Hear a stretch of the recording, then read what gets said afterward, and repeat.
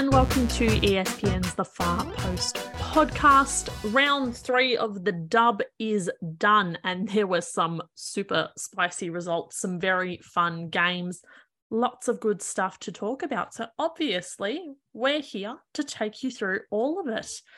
Before we begin this week's pod, we want to acknowledge the traditional owners of the lands we're recording on today, the Wurundjeri people, and pay our respects to their elders past and present.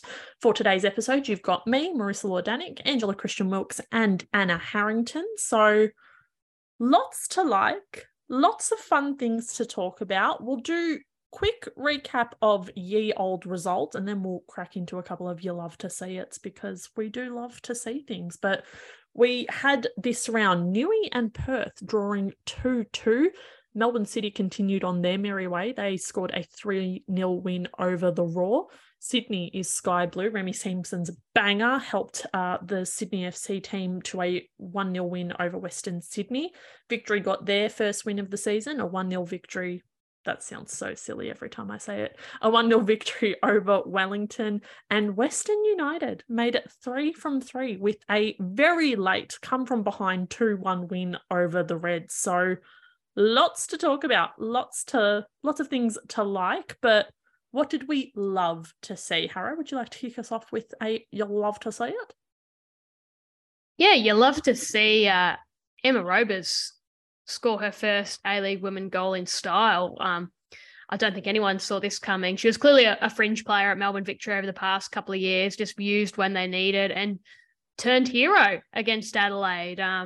Ball, obviously, if you haven't seen it, please make sure you go and have a look at it. The ball spills out to beyond the edge of the area, and she just swings her left foot and just puts it through her. And it's this wonderful fizzing shot. Goalkeeper's got absolutely no chance. Match winner, 97th minute, I think it was.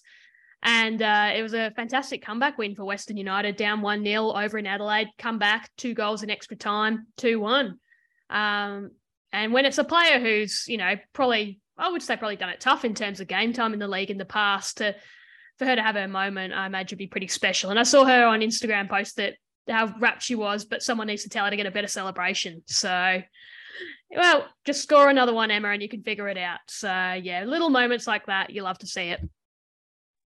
Practice makes perfect with not only those shots, but the celebrations. So we do love to see it, and really good for her. She had the ACL injury and it seemed to take a little while for her to come back. Obviously, COVID doesn't help in any way with that sort of stuff. So we absolutely love to see the very last minute winner. Angela, are you love to see it? Yes. Just jumping off that one, hack. You can see the goal in the extended highlights on YouTube, but it's a little bit tricky to find. It's not everywhere. So there you go. If you do want to go and see Emma Rober's goal, that's where you got to head to. What was my you love to see? My you love to see it was seeing Melina Ayres score and get Victory's first win of the season. That's the tweet. That's it. I love to see it. I have another one as well. I have loved to see the Kayla Morrison A-League's All Access documentary, especially the bits where Jeff Hopkins swears quite gratuitously. It's been very fun snipping that for my own personal entertainment. So you love to see it. It's both Victory related. I have also loved you just dropping little clips of Jeff swearing in the group chat. That has tickled me immensely. It's been very good fun. Just unprompted, and you're like, what is this? Has she laid some audio over the top of it? No, it's just a swearing clip. And there's another one. No context. You're a busy woman. It was perfect. I'm very busy. I loved every minute of it. We do love to see it. Just a quick you love to see it from me. We've been accused of being too Victorian on this pod. I reject those claims wholeheartedly. So here's a Sydney FC you love to see it. So we cannot possibly be accused of being too Victorian. But Remy Simpson's goal to win the Sydney derby, that is my official technical analysis. It was so good. Jordan Bloomer in the Western Sydney goal was reaching, she was diving, but she was just not getting it. And it was huge for Samson. You could see how much it meant to her. She was out there kissing the badge, giving it big. It meant a lot to her, and obviously meant a lot to the club because it was a spicy Sydney derby, as they usually are. But that goal, perfection. Absolutely loved to see it. Sorry, there's no such thing as too Victorian. Like, settle down. This pod on a regular basis is 75% Victorian, if you include Angela being an adopted Victorian. Like, yeah, there's not 2 Victorian. They're 3 Victorian. Thank you. And that's this week's pod title, Too Victorian. Too Victorian, too furious. Oh, no. We really are the silliest. 2 Victorian, 3 furious. Mm-hmm.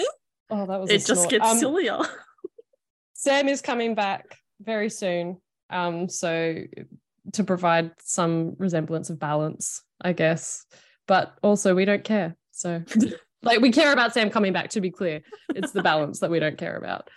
Angela, it's not nice to say that Sam brings balance because she can talk enough for 3 of us. That's a bit much. I was going to say that we're 75% Victorian, but Sam makes up 75% worth of Sydney on her own. Oh, no. Anyway. We should snip this up, otherwise Sam won't see it. Carry on to the pod, guys. Grow up. All right. Let's move. Sorry, I can't stop now. Let's move on to actual dub chat, because that's what the people are paying us to talk about. We're going to get into some Rondo questions because, just quietly, I really like doing the Rondo questions, and we have a good time trying to come up with questions before we hit record on this. So let us begin with Western United's win over Adelaide. We previewed it in our last pod quite heavily because we earmarked it as top of the table clash. We're about to find out, you know, what these two teams are made of against another side that's doing just as well. So the question I pose to both of you, Western United, too legit to quit? Too legit to quit, absolutely. That's an incredibly gutsy win. As I said in there, you love to see it. Going over to Adelaide, going a goal down and finding a way to win it in extra time. And yeah, they were both bangers. The Sydney Cummings goal's probably been overshadowed, fair enough, by the Emma Roberts winner, but that was a great goal too. Yeah, absolutely. They 3 wins from 3. You can't probably, I mean, traveling over to Wellington's not easy, and they handled that really well and put a big score on, but they beat Victory round 1, and they've beaten Adelaide, who we all liked as a potential, you know, contender this year, in round 3. Yeah, absolutely. You can only beat who's in front of you, and they've beaten a couple of very, very good teams. Unbeaten after the first 3. They get the bye this week, so they get to refresh. I reckon surely even if you ask the most optimistic people at Western United, they wouldn't have picked themselves to have 9 points from the first 3 games. I reckon they'd have been probably pretty happy with maybe 4 or 6. Like, it's an exceptional effort from a new team, and it'll be interesting to see, as we talked about last week, how they go once Jess McDonald and then at a later date Chloe Lagazzo goes. Although Lagazzo's obviously not having a big impact yet as she builds her minutes. It's going to be interesting, but, you know, they're ticking all the boxes, and that's some crucial points early in terms of the finals race. Like, you can afford to drop one here or there when you have a really good start, and that's exactly what they've done. So yeah, I mean, until they start losing, you can't say anything. But are they legit? That, you know, it might get more difficult when they have more trips, but yeah, they've done brilliantly well. Yeah, I wonder if it's like a real no thoughts, just vibes kind of approach from them, because, like, yeah, first game out, they beat the reigning champions. Like, that's wild in and of itself. And yeah, they've come up against good teams, yeah, as we said, in Adelaide. So I don't know, I think maybe just that element of surprise, I'm not sure if that's affected their opposition and how they've approached it, or not really knowing what they're dealing with. But like, obviously this team they're new, and there are like NPL players stepping up, but there's a lot of quality, and Sydney Cummings especially I've been so impressed by. But Hannah's pumped up Hannah Keane, who's doing fantastic. And yeah, I don't know, it's just that yeah, they are not too legit to quit? They are too legit. No, No, they are too legit to quit. And the thing that's helped as well is they've been in a good spot injuries wise to start the season. And hopefully that stays that way. It can, derail you a little bit or give you a few speed bumps if you do get some injuries. So I think they'll be pretty rapt to have the bye now after what I imagine would be pretty strenuous, back-to-back trips. And obviously some really hard games. They'll get players like, I think, Withers back after the break as well. Silverwell Morris is still out for a little bit, I think. But yeah, they put themselves in really good position. And as I said before, you've got to put them up in that category for now, at least. Time will tell. It's a long season. It's certainly not a sprint, and it's certainly less of a sprint than previous seasons, but they've done everything right so far.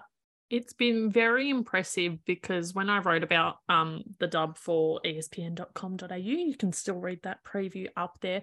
I kind of said of the last teams to enter the competition, we had the invincible Melbourne City and the slapped together very quickly Wellington Phoenix. So two very extreme circumstances. You assumed that Western Sydney would fall somewhere in the middle, but I keep calling them Western Sydney, far out. Western United would fall somewhere in the middle of those two extremes. But the way they're going, they're leaning much more heavily towards the Melbourne City side, which is awesome for them. And I can only imagine that they'll be just buoyed by the way they're going about things, absolutely full of confidence. And I think the really important thing about getting wins, particularly over Victorian and Adelaide, is that if you're beating teams that were playing finals last season, who do you have to be afraid of? Absolutely no one, because you're obviously at some sort of level that allows you to be competing with the best of the best in this comp. So really, really positive signs for Western United. Quickly. And I think it's interesting in the sense, like, at the heart of this team, you've got the two Taranto sisters, you have Emma Robers as well. So maybe that aspect of players having something to prove, to be like, yes, I am at the level and I have been at the level to be getting consistent minutes, like that could potentially be coming through as well. Like, and the same thing with the NPL players that have stepped in and have been given this opportunity. It's kind of been like a circuit breaker in some ways for those players. So yeah, that's been really, really fantastic to see as well. Anyway, sorry, Marissa, that was just off topic, but no, definitely on topic. Definitely on topic. Just quickly, friend of the pod, Dale, messaged me the other day. He said, I'm listening back to your last episode and Harrow saying Adelaide aren't killing games yet. Oh, how right she was. I know you love talking about being right. So would you like to talk a little bit about, I suppose, this game from Adelaide's perspective and the fact that they couldn't hold on to the win? To be fair, that's Chelsea Dorber's perspective that I've actually pulled out.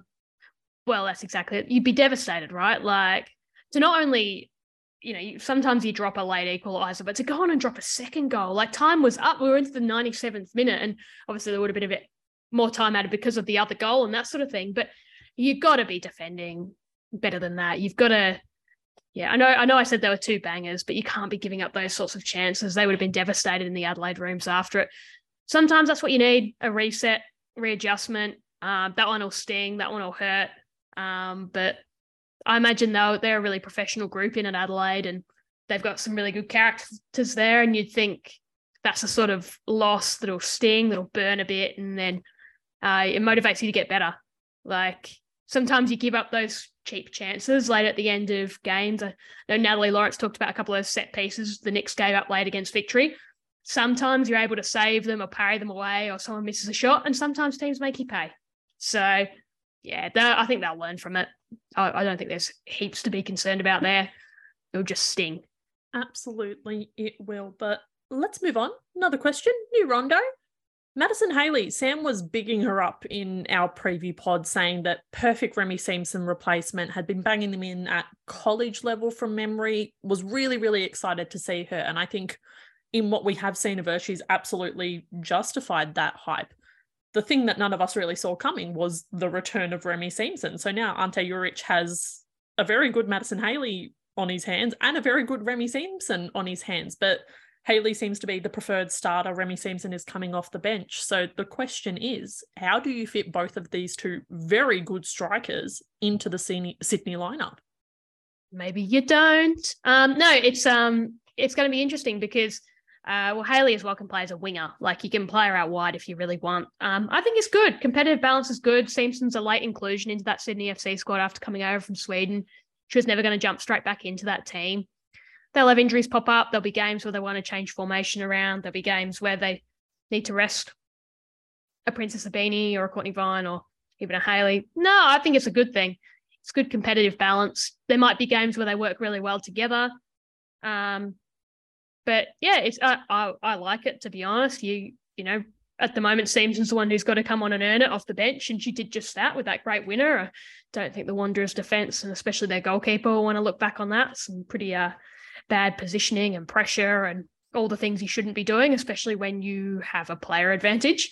But Seamson tried her luck. She spotted the keeper off her line and just went, you know what, I'm going to go for it. And she's the Derby hero at the end of the day. But yeah, I think there's probably going to be games they can play together. But in the meantime, it's no harm if there's a competitive balance. Sometimes it's a good thing if you have good players on the bench rather than trying to squeeze in all your talent at the expense of balance. So if Seamson keeps pushing off the bench, she'll get an opportunity to start. You'd imagine it'll be someone else who makes way, but it may well force other players to play really well in the meantime. So I wouldn't be too concerned. I doubt Ante is either. I agree. And also, yeah, I guess the longer season as well. Having, you know, Vine and Ibini, who are known quantities, and Seamson as well.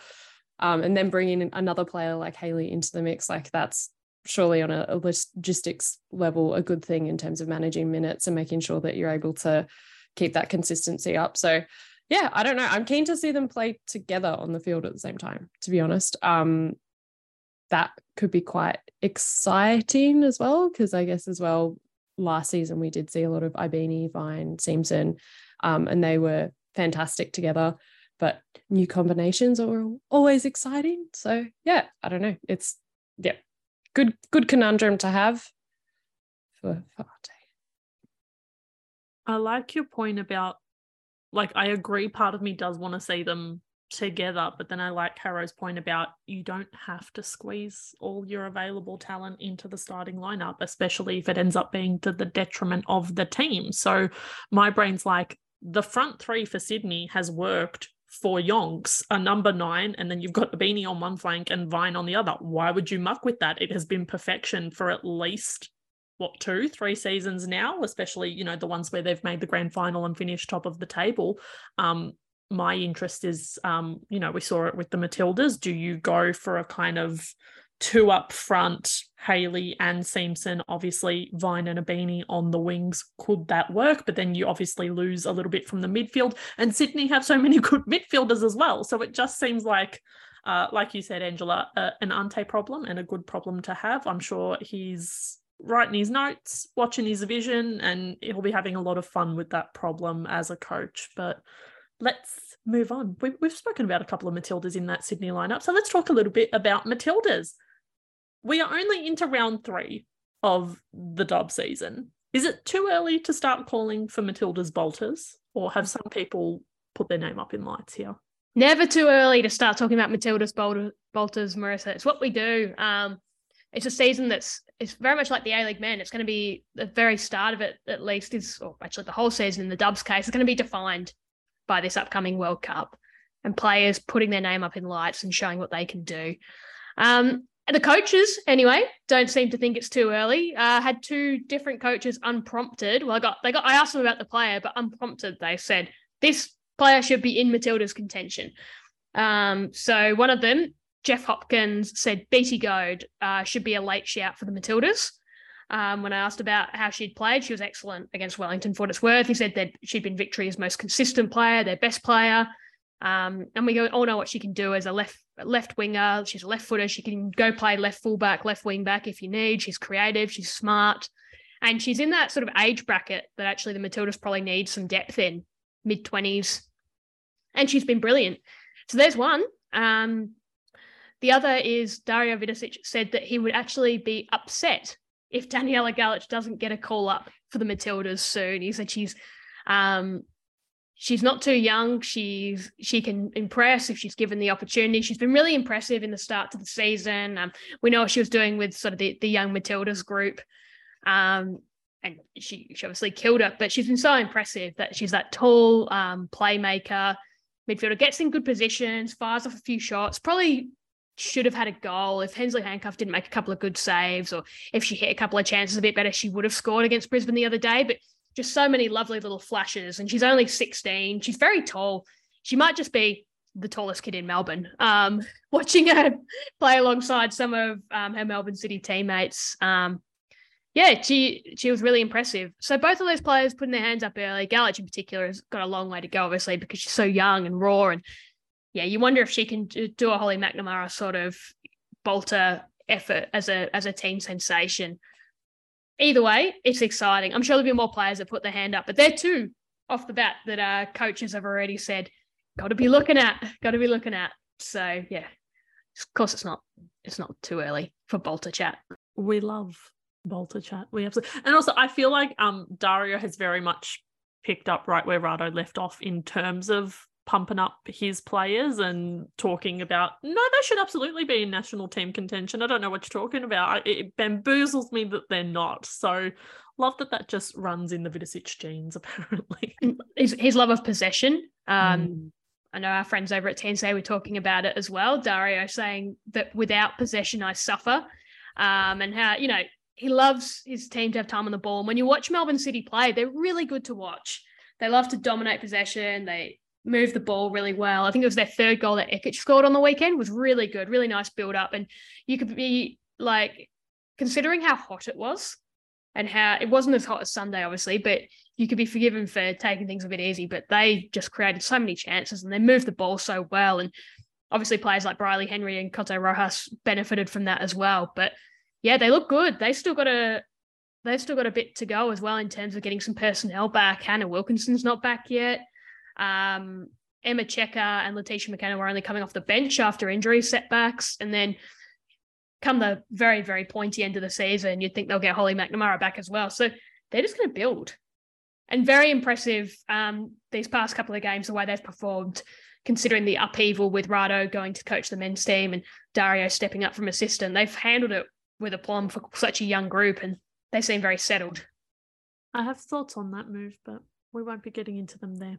You spoke about the heat, which is a perfect segue to talk about our next question. It was a hot one in Melbourne and Victory and the Knicks were feeling. I'm doing the Kiwi accent again unintentionally. They were feeling the full extent of the heat with a 4 p.m. kickoff in Melbourne from memory. It was hot. We talked about it last week. Gareth McPherson was complaining about the heat, about needing to take drinks breaks every 15 minutes and how maybe that's an indicator that it's too hot to be playing professional sport. Should we be playing games in the middle of the summer heat when it is boiling hot? No. I don't know. Ginger writes. Sorry. We were at Epping and Beatty Goad was playing and I was empathizing with her because I was sitting in the shade the whole time and I still got a deepening of the Taver tan. So the Tevas or Tavers, I can never settle. Anyway, yeah, it's a no-brainer. I just don't get it. And also, like, I understand that there's broadcasting limitations, but surely the move to putting things on 10 play has removed barriers further in terms of meeting, popping things in the right slot. I'm not too sure what the difference is between going on free-to-air TV versus just through a streaming service. But I know that that's kind of been pulled out in the past as like, this is why the games are when they're on. But yeah, in terms of at the moment, the dub zone, that's working with the 3 simultaneous kickoffs. Sure, cool. But playing games in the heat, number one, it's a well-being thing, right? It's about players' safety and their ability to do their job in a safe environment. And number 2, it affects the product. That's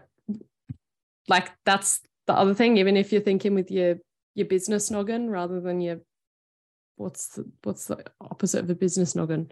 Empathetic noggin. I don't know. Then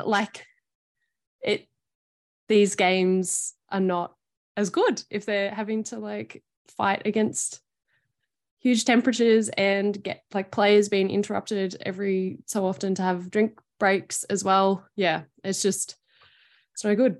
Tom, friend of the pod, Tom had an interesting kind of description of the game.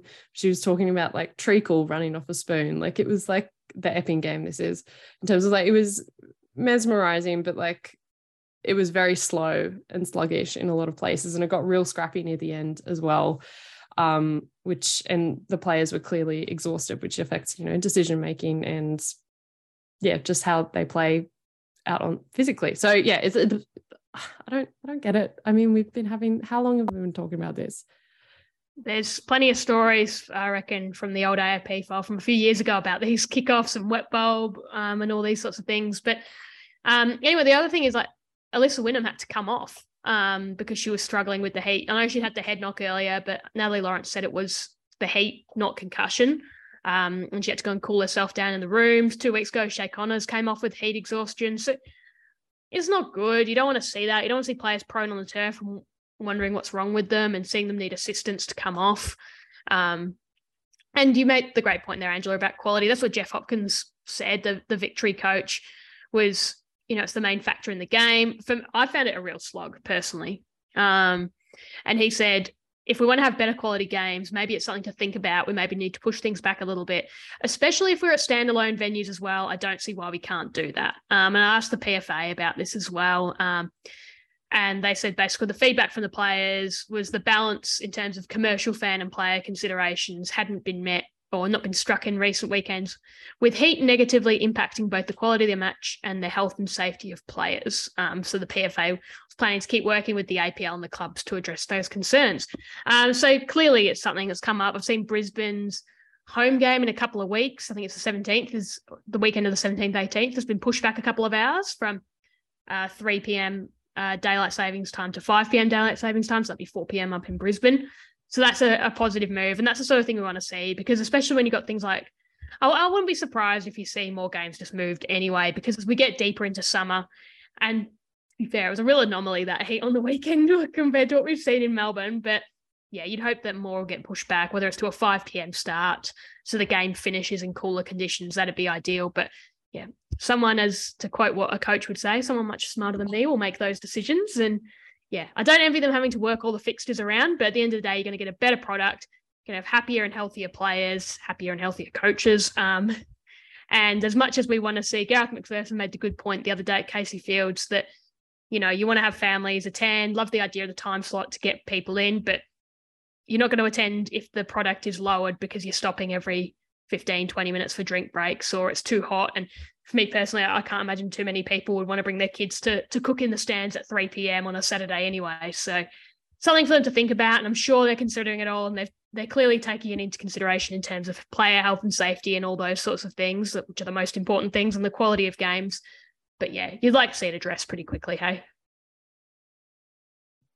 Also, just on the thing around Dub Zone, like what, again, I don't know all the details, but surely they would just move all the games, and then you can still have that great product that they've been putting out there, and you have players not playing in 3 p.m. heat. I don't know. I completely understand that it's really hard to juggle all of these things, but the fact that it's just this like kind of repetitive conversation is a bit frustrating. I think, yeah, had this conversation before. I think I've seen this before.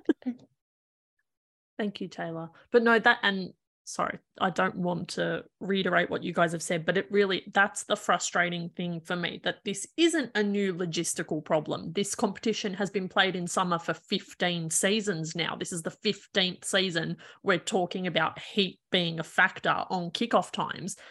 And yet it doesn't seem like we've made any inroads or anything to kind of address it beyond mid-season fixture changes and increased drinks breaks. So that's the frustrating thing for me, that we've seemingly learnt nothing to address the fact that it gets pretty hot in Australia in summer, particularly in the afternoon.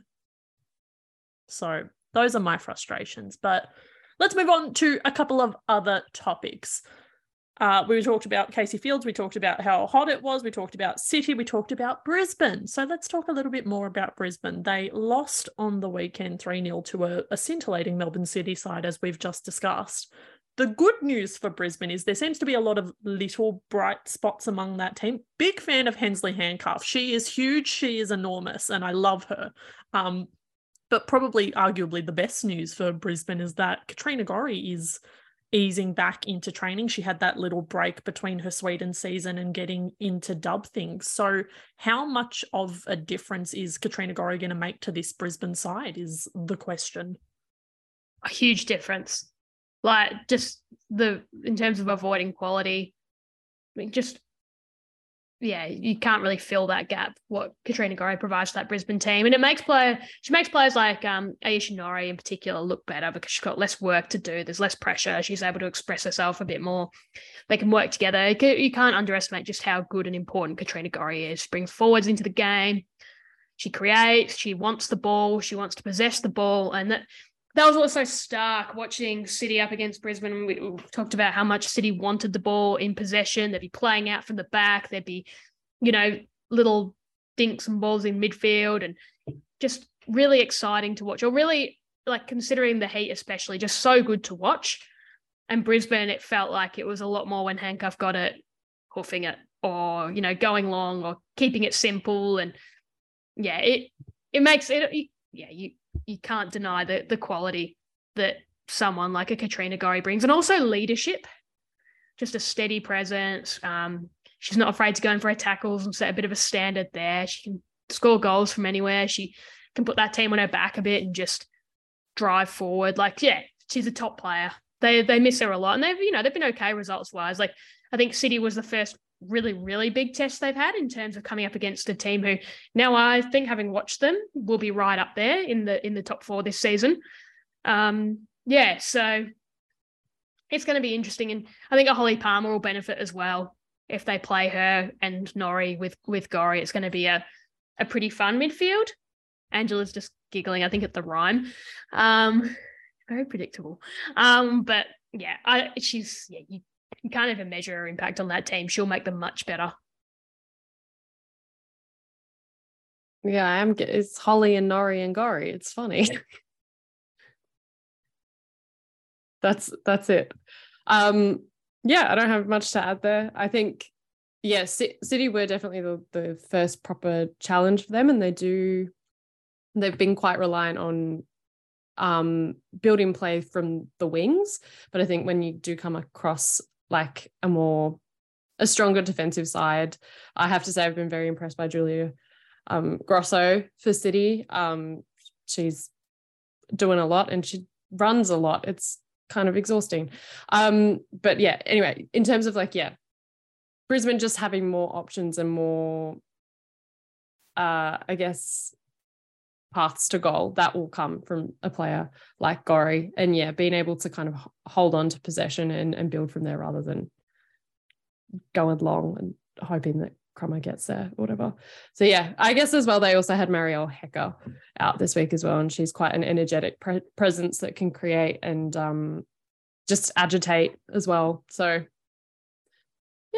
Gorry, looking forward to seeing Gorry back. Gorry good. We all knew that though. Going to be just the excitement of getting to watch Katrina Gorry in our own backyard.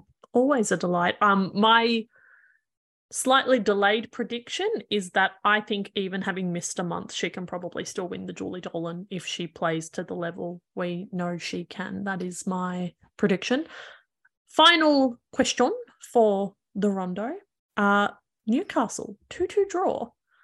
They're very fun, but can they win? Can they win consistently? Can they actually make this fun worth something on the table, Angela? I think they just have to take the approach Victory took last year and score more goals than they concede. Pretty much. I've been really impressed with, I guess we've talked about the Americans on the pod so far this season, and Griffiths this weekend continued to show up and create, and they had for the most part, I think they had the lion's share in this game against Perth. It was just Perth are weird. Newcastle, I'm like, good for you. Perth, I'm like, what is happening? I don't really understand why they've had this slow start. But yeah, Newcastle, I think now that I think about it though, I've just remembered that Western United are really good and City are really good and Adelaide are really good. So I don't know. I think they'll be in and around it more so than like previous seasons. Like, this is going to sound really not very nice, but I'm actually looking forward to seeing them play this season, going off these early rounds. Whereas in previous seasons, it was a little bit, much of a sameness, and it could get a little bit boring watching Newcastle. But yeah, and Agents of Chaos, we love that as well. So I mean, I don't think they'll be making finals, but I think that they'll be definitely a team that you don't want to underestimate if you are one of those better sides. So, yeah. And if they can play attacking football, that's what you want. They can bring some kids through at some point too. Like, you need that sort of spark and energy. And I think that's what we're waiting to see from Western Sydney as well. They've struggled the first couple of games, but we know what Amy Harrison can do, but like, we haven't seen a heap in terms of young players stepping up. Like, Sheridan Gallagher was on the bench on the weekend. Like, I want to see a bit of that. I want to see some energy. I want some excitement. Hopefully we can see that at some point. But yeah, Newcastle is a classic. They get a couple of good Americans in who light up the league, and all of a sudden they're fun again. So yeah, hopefully they can maintain the rage, and obviously winning is the next thing. And also Perth need to start picking up some points. They've been entertaining, they've been in games, but they need to start winning, because this stretch isn't going to get any easier. They have Victory coming to them this weekend. I'll be interested to see how that goes, just because Victory are off the mark. Jeff Hopkins said you could sort of feel the pressure and the tension in that change room before the game, where they just had to get 3 points. Didn't care what the performance looked like. This time they just needed 3 points. They got 3 points in that scrappy game we talked about, albeit they had plenty of chances. Brown Edwards made some good saves. They probably spurned a couple as well. They've got the monkey off their back, so it's going to be interesting to see how Perth go toe-to-toe with them this time around. The 2-2 draw really, for both the Jets and the Glory, felt very emblematic of where they are.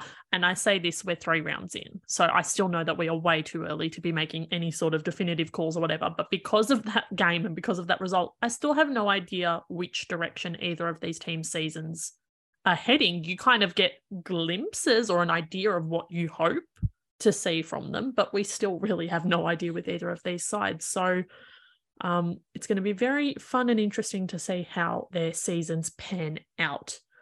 Let's move on to a quick boot. It's unacceptable.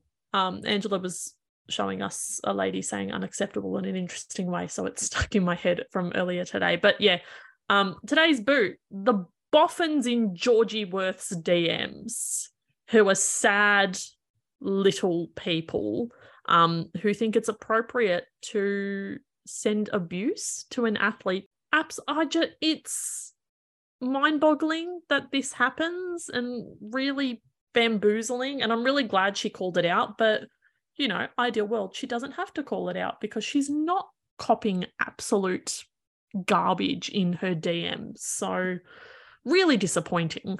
And a big feeling that you get. I mean, my first reaction when I saw it was, as somebody been making a bet on the game or on the score or something like that, and they've had a loss, and because we've seen it, in AFL, we've seen it in men's football. You wonder if there's an element of that, and I just think that makes it acceptable. Like, it makes it even worse. Like, it just shows how bad this sort of thing can be in our society. But yeah, just disgusting. And even if you did lose on the punt, don't take it out on the players. My God, and don't be so awful. Like, real cretin sort of behavior. And same, Marissa, I'm glad Georgie called it out, because especially if you're creating anonymous accounts on Instagram to abuse a player, how cowardly is that? Like, just grim stuff. And yeah, hopefully Georgie's doing okay. I know she's got the support of the PFA and her fellow players, and I'm sure the club will be supporting her as well, but you shouldn't have to deal with that. So yeah, I agree, Marissa. A big old boot. Was really touched as well, obviously has the support of the union, as you would expect, but even like across code, Sarah Perkins, who's an AFLW player and has copped a fair amount of crap in her time as well, was straight away like, this is unacceptable, hope you're doing okay. and also just really minor thing, the gendered nature of the abuse really grinds my gears, because people thought that she was posting abuse that was directed towards Matt Ryan after his error for one of the Argentina goals in the Men's World Cup game.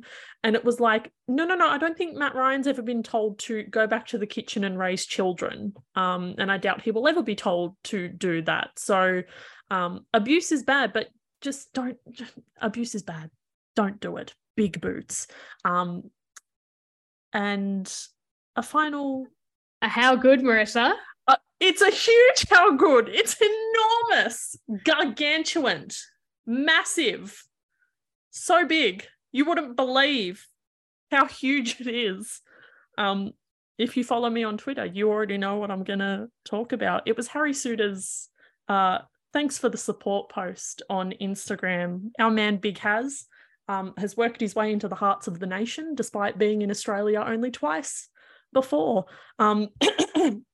And I can't remember who pointed it out on Twitter, but basically the fact that his thanks for all your support after the Socceroos World Cup exit, his post made specific mentions not only of proper funding for the grassroots level, which I thought was phenomenal. He made the point of, we need to capitalise on this opportunity with the Women's World Cup coming to Australia in 2023 to make sure the next generation of Australian footballers have the best possible pathways. And we love a man who unprompted supports the women's game. Like, the bar is so low, but our Big Harry is stepping right over it. So we absolutely love to see Big Harry Souttar,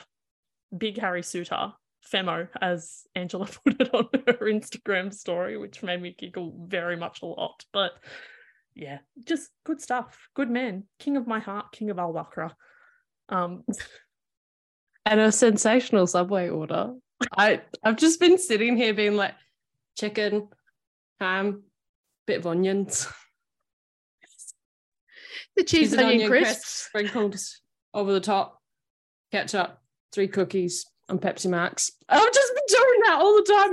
Okay, I'm getting it, by the way. How have you memorized that? Someone who will not be named came to me with a meme suggestion. So I've been getting quite close to that. And it genuinely is now just living in my head rent-free. Anyway, stay tuned. I will be getting the Harry Souttar Subway order sometime soon and turning that into content. It's better that I turn it into content rather than do it just on a date. So, or ¿por qué no los dos? True. Subway date that you film for the nuts. Move over Amelia. What's her face? Chicken chop date. No. Souttar Subway date. We're all in. Oh my goodness. We'll keep you updated, gang.